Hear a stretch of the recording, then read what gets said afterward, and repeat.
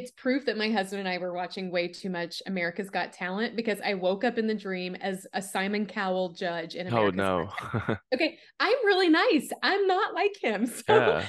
but it was between me, myself, and I, and everybody else is like their dream and reality. And so there was this young boy that walked on stage. He was a painter and he had his canvas and his art supplies and he starts to paint. And I knew, oh my gosh, like you're not going to be successful here.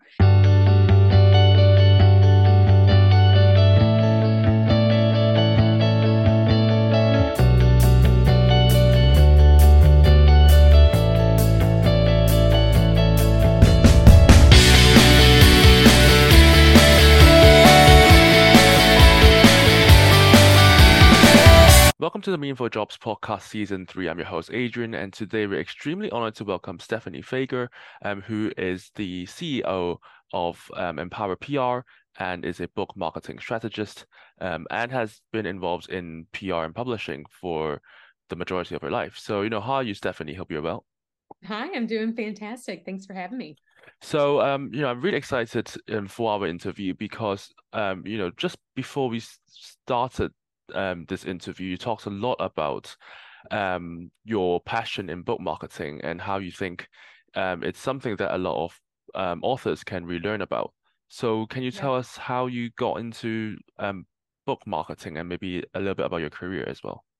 Yeah, absolutely. I found in working with authors that there's like a couple of camps that authors, live in. You have the authors who had this bucket list idea to publish a book and their whole life they dreamt of it. And then you have these authors where the book found them, not they found the book kind of journey. And Yeah, so it's interesting that I work in the industry because I didn't grow up really with the plan to write a book, but yeah. you have plans and life has others. And through a very fun journey, I found myself with a book in hand. And, prior to that, I went to college and graduated with a degree and a focus in PR, communications, and marketing. I Hmm. kind of laugh at that now because this is going to show my age, so don't judge. But there was only one class in PR and there was only one class in marketing. And I majored in communication. So what my entire career is based off of was a new industry that wasn't around when I was in college, really. And so I graduated, worked in nonprofit and agency, and moved up the corporate ladder. The last 10 years of my corporate world, I worked in a large national nonprofit running their fundraising initiatives around marketing. And from the outside, it looked like I had achieved success. It's what I was told success was, but I would tell my husband regularly, like, if this is success, if this is what like a successful career is, I don't know that I want it. Like, this is not what I thought it was. Through a weird situation, I literally had a dream, a physical dream, not like a aspirational dream. I woke up with Wow. a dream one day with a new charge on how to see the world. Well, And did your soul like just come out of your body or what happened? it was insane. Well, okay, do you want me to tell you the dream? Because it's kind of silly. Yeah, Okay. You'll appreciate this, I I think. love silly stories. It's fine. Okay, here's a silly one. So it's proof that my husband and I were watching way too much America's Got Talent because I woke up in the dream as a Simon Cowell judge in Oh America's Got no. Talent. Okay, I'm really nice. I'm not like him. So Yeah. but it was between me, myself, and I, and everybody else is like their dream and reality. And so there was this young boy that walked on stage. He was a painter and he had his canvas and his art supplies and he starts to paint. And I knew, oh my gosh, like you're not going to be successful here. And I had to tell him that, like in this dream, I had to tell him that this was the end. And so, have you seen America's Got Talent or some of those reality Yeah. shows? I'm Totally. maybe not Okay. as big a fan as you, but I know what the Well, format I'm is. not anymore. This was like years. This was After the probably 10 years dream. ago after the dream. Okay. But usually when people get bad news on a show like that, they either, cry or cuss you out. There's like no in between. But this kid took his canvas, turned around and gifted it to me and said with a big smile, "That's okay. I just want you to go color something pretty today." And I woke up and Wow. all day I kept thinking, I don't know why this dream stuck with me. I don't know why I couldn't shake it, but I was trying to analyze all the aspects of it. Anyways, I landed with realizing it's not about me, the judge.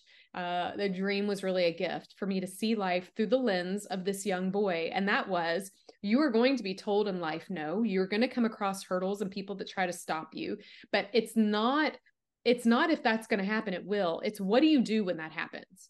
And I Mm. realized he could have stopped and said, well, man, that was fun to try to be an artist. I guess I won't do anymore. But if this kid was like a real human and not a figment of my imagination, I suspect that he would be like a Mozart or, somebody doing really awesome things, because he didn't see no as like a hurdle. He saw it as an opportunity to learn. And he challenged me to look at that differently too. So Color Today Pretty became a part of how I saw the world, and how I saw my moments, how I started to evaluate how I could react and respond to the situations I found in life.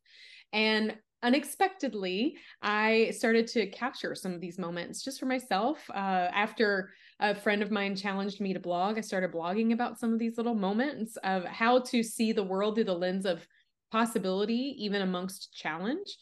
Before I knew it, I had a manuscript that I had written on a book that I didn't plan to write, that everybody said they wanted. And I was impacted by a corporate layoff that really pushed me to finish this book and get it over the finish line.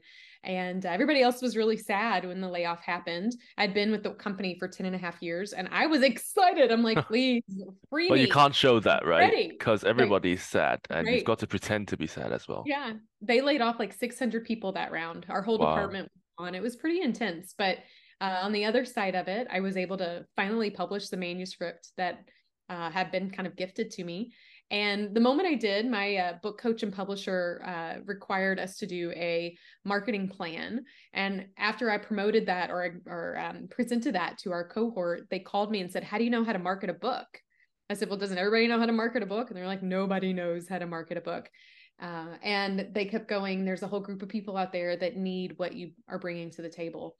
For several months, I was like a toddler throwing temper tantrums. I was like, no, I am not doing book marketing, because my book that I had written was around perspective and shifting how we see the world. It wasn't about what I went to school for.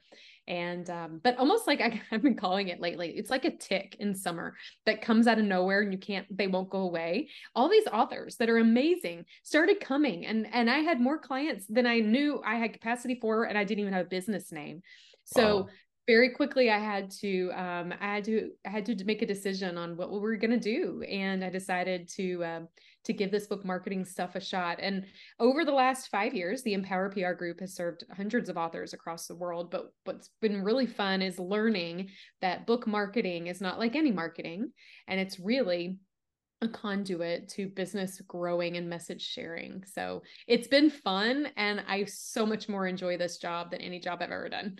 Well, at least you found yourself a great job after all these years. I don't Absolutely. think, well, some people don't even find a good job their entire lives, right? And I guess your career is pretty atypical because, you went into communications, but Yeah. I wouldn't necessarily think of a communications as Mm, being equal to book publishing, right? So can you tell yeah. us how you learned this craft? Oh, yeah. It's funny you say that. Not everybody picks up on that. So, with my background in communications and PR, kind of the focal point, it actually has shaped everything of what we do for authors now and how I help and serve authors. Marketing is like the catchphrase of the day right now. Marketing is this mentality of like getting the word out and converting people and what have you. But really, in the industry, communications, PR, and marketing are very distinct. I talk about book marketing as a collective because they overlap a lot. But my background is in building relationships. And so I really focus on helping authors do that from the beginning, and how they're pulling their manuscripts together and bringing it to life. And also when they launch and build businesses, it's a lot easier to retain clients than to attract new ones. Same thing Yeah. with readers. It's a lot easier to pour love into and engage the people you have than to try to find new people for your email list. There's a lot of things that if we really focus on building relationships, and you create loyal bases of people who want to support you. And so when people come to me and go, "Oh, I want to talk about Amazon ads," I'm like, "Well, there's a place for that, but I'm not your person, because we have a basis of communications and PR here. Marketing is a part of it, and it's what we do. But at the end of the day, I'm not looking for quick wins. The part of what we do is the long-term. I want the longevity for the authors we support, right? Like if you just did something quick today, I can't guarantee it would happen tomorrow. But if you build relationships over time, all of those seeds will come to fruition. So yeah, it's an interesting journey, and it would never have happened if I didn't publish my first book.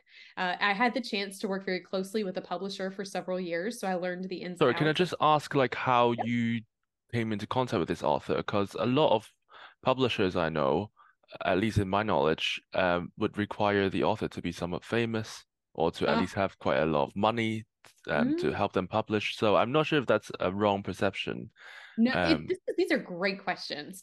So, and it's so much, I learn something new every day in the industry. But I'm happy to break it down because the way that books come to fruition today isn't the only way, or isn't the way that it used to be, which was a very siloed journey. So years ago, and this is what a lot of people still think, when a book comes to life, they think of a traditional publisher, meaning you have a company that says, "Oh my gosh, I want you to publish my book," and I'm gonna like bow down and have you do all this stuff, and I have to like beg, and I'm gonna get an agent, and the agent's gonna help me find all these, and I'm gonna get a lot of rejections, but hopefully I'll get an advance. They'll pay me for something in advance, and this is the normal journey. It's the old, or the traditional mindset of the author journey per se. But that's not the way that publishing has to happen nowadays. In fact, you find less and less books leveraging, or and authors leveraging that journey for a multitude and myriad of reasons, but one of which being traditional publishers are taking less and less authors, but yet there's more and more people who have stories to come out.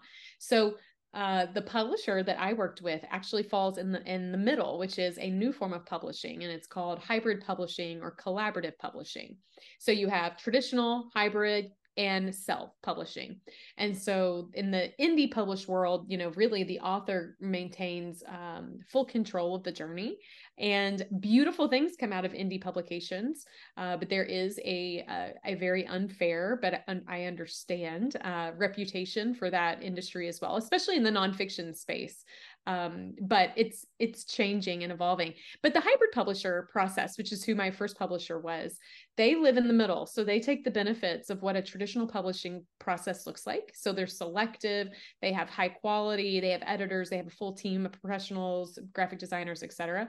And the benefits of self-publishing, meaning you get to retain your rights, you own your intellectual property, you have, depending upon the hybrid publisher, more control in the journey, but it comes at a cost. So instead of getting an advance, which is unfortunately nowadays less and less of what traditional publishers give, but instead of getting paid in advance, the author does the investment. So I had to invest in a publisher who had to select me to publish my book, and then when it got to the other side, then I can reap the benefits from the royalty so process. did you pay the publisher directly, or did you have like a Yeah. middleman in between? Nope. In the hybrid world, I paid the publisher directly who managed the project. Now, there's a fourth type of publishing you have to be careful about, and it's called vanity publishing or vanity press. There are some publishers out there, and the industry can be icky, friend. Like really, like it's Yeah. hard to know these people if you don't know like the flags.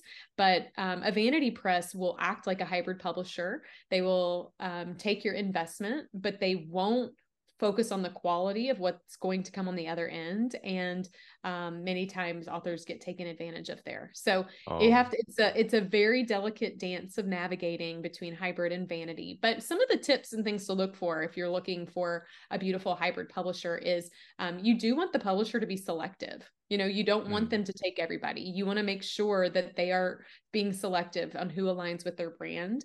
I think another key component of hybrid that I think is a good indicator of making sure that your book is not being going through vanity publisher is making sure that and this doesn't feel good. So most authors are going to go no. But when the royalties come out, meaning once the book's sold and people buy it, most hybrid publishers will take a cut of that, and a very small cut, but they will. Vanity publishers, many of them won't. And so what you will notice is a vanity publisher says, just give me the funds, invest in me, and I will just get something out for you. But a hybrid publisher, many times, this is not like an absolute, but many times the publisher will say, you need to invest in the process, but I'm also investing. So the publisher Mm. and the author invest, and the publisher and the author both win at the end. So that is also like a indicator, or kind of a beautiful sign that you might have found a beautiful hybrid publisher. But it's a challenge. My since book one came out, I have since dabbled and continued to evolve in the indie publishing space, since I know the industry and love it intimately. So after you published your first book, Yeah. was it a, just a brief window period where other authors noticed your book and began flocking to you, or like what happened Oh, that it made was a this happen? whirlwind. It is a whirlwind. The book came out. We became a Amazon bestseller very on the first day. It was The wonderful. first day, wow. Lots of wonderful accolades. Of course, that was due to the marketing approach I used. And I think that was probably the thing that got authors going, oh, wait, what's Stephanie doing? I want to learn. And I wasn't even taking clients. And the publisher and book coach we're working with, they kept going, hey, you can help this person. Can you help this person? And I'm like, oh, I don't know. I don't know. Can I don't know. I don't. And yeah, they just kept coming. And so what Well, I it's a good learned, problem to have, I think. it is a good problem to have. It is.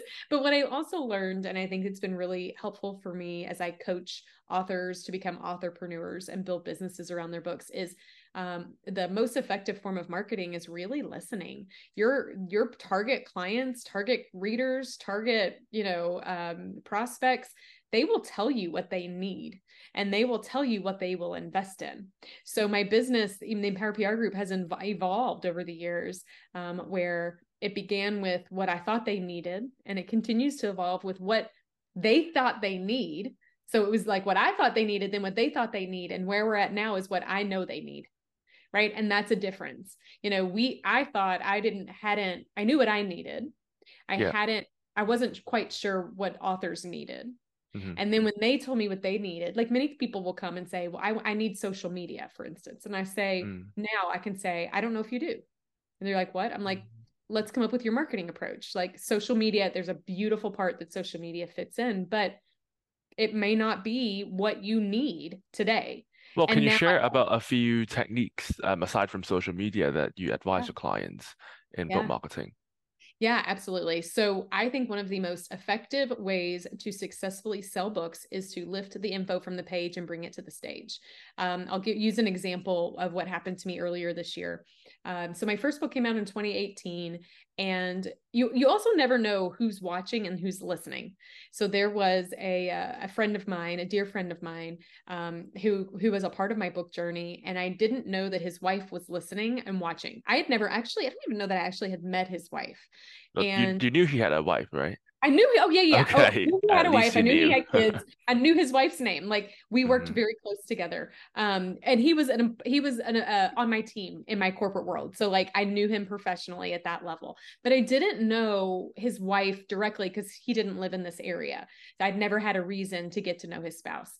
But she reached out to me in January about a opportunity to come share a message to her, a group of 300 women in leadership. And I was elated.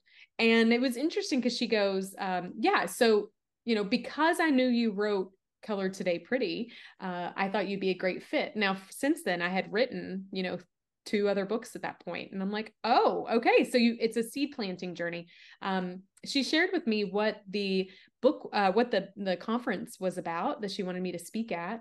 And what she didn't know is behind the scenes, there was a book I had been writing, but I just hadn't prioritized it because other books came up, kind of bubbled up around emerging and aligning it through life lessons from the soil. So I'm a gardener. I love gardening, looking at the life cycle of my garden and paralleling our personal and professional life with it.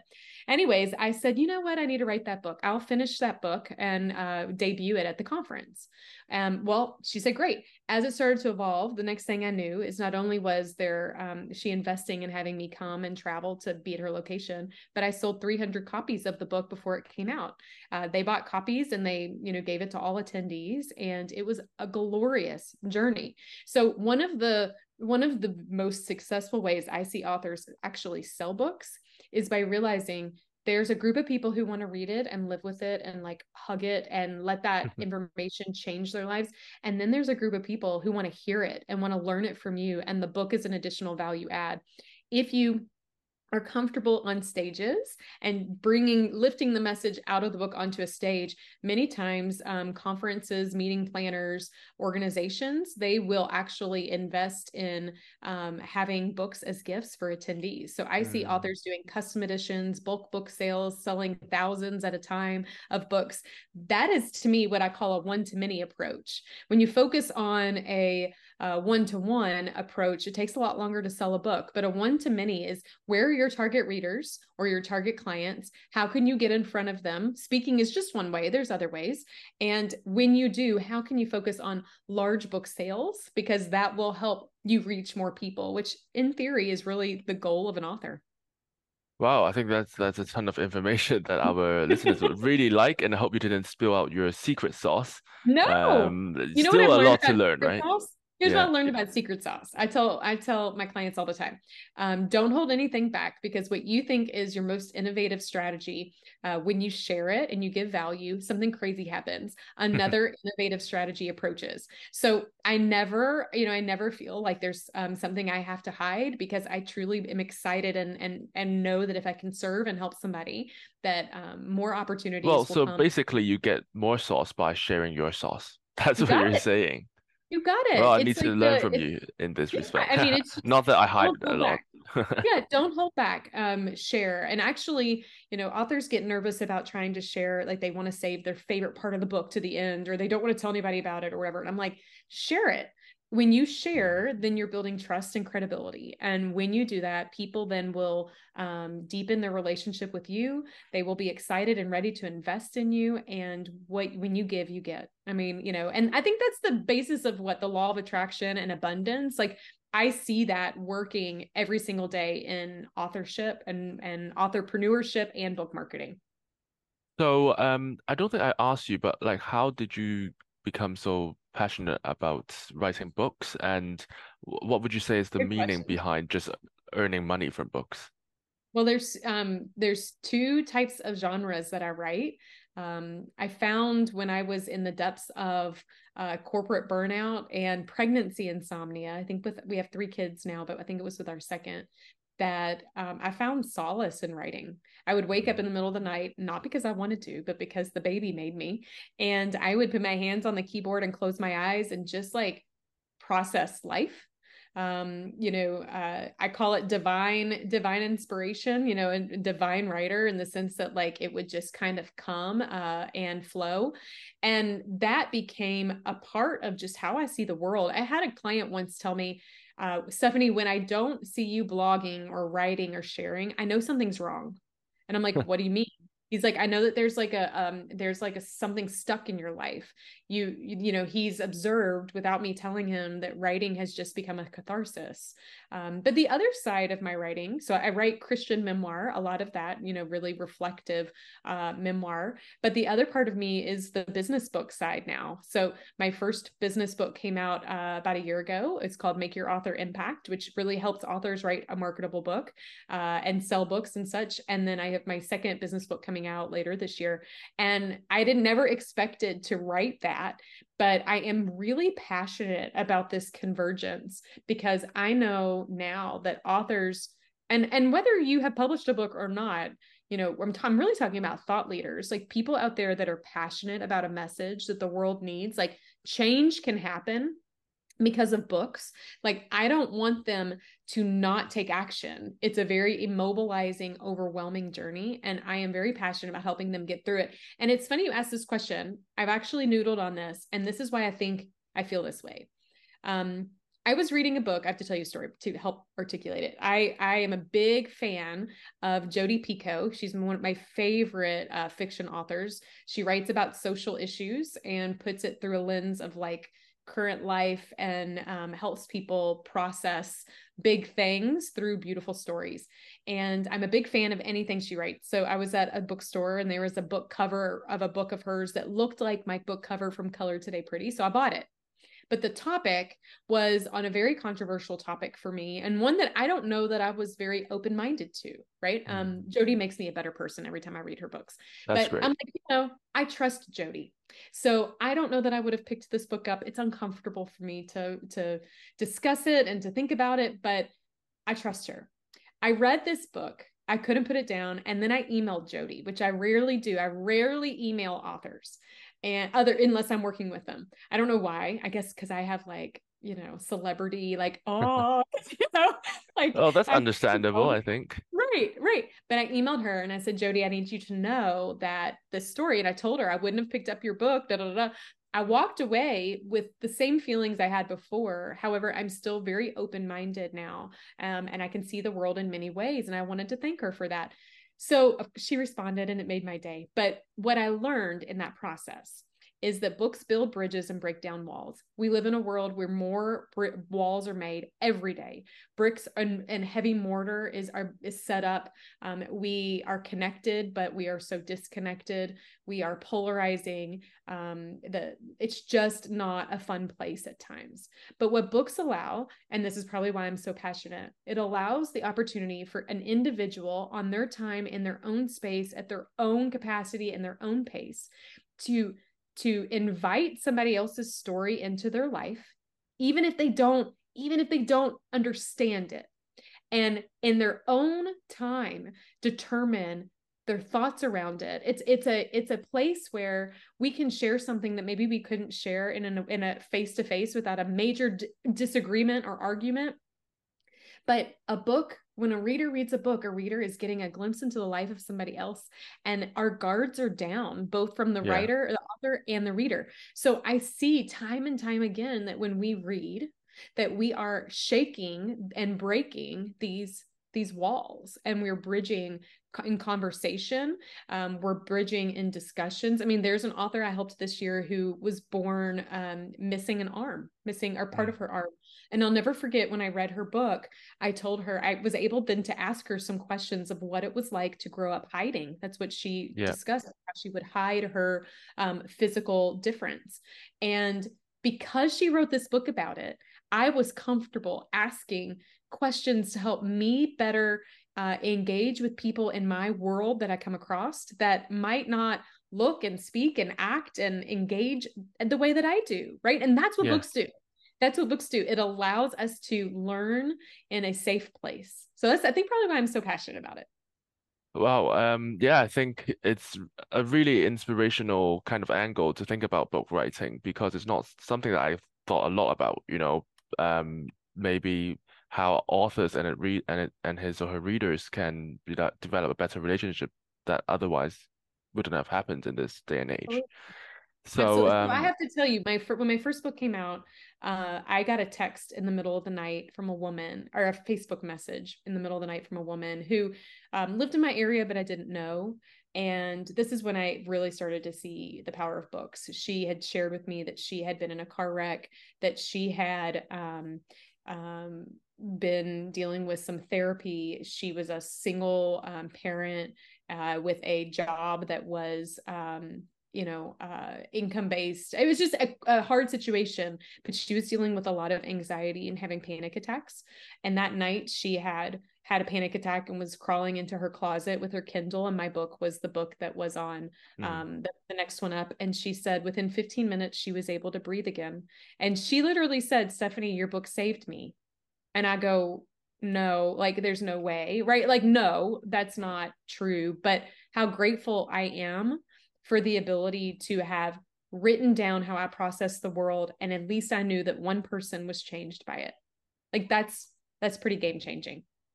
yeah, I think a lot of the times, when we do something, we don't know how much of a positive impact it will make until we actually do that thing. that might be Right. holding us back. So, Right. well, Stephanie, it's been great talking to you. I wish we had more time, but I think that's all we got today. But hope to invite you to my podcast again in the future. I would love that. I would love that. Thank you.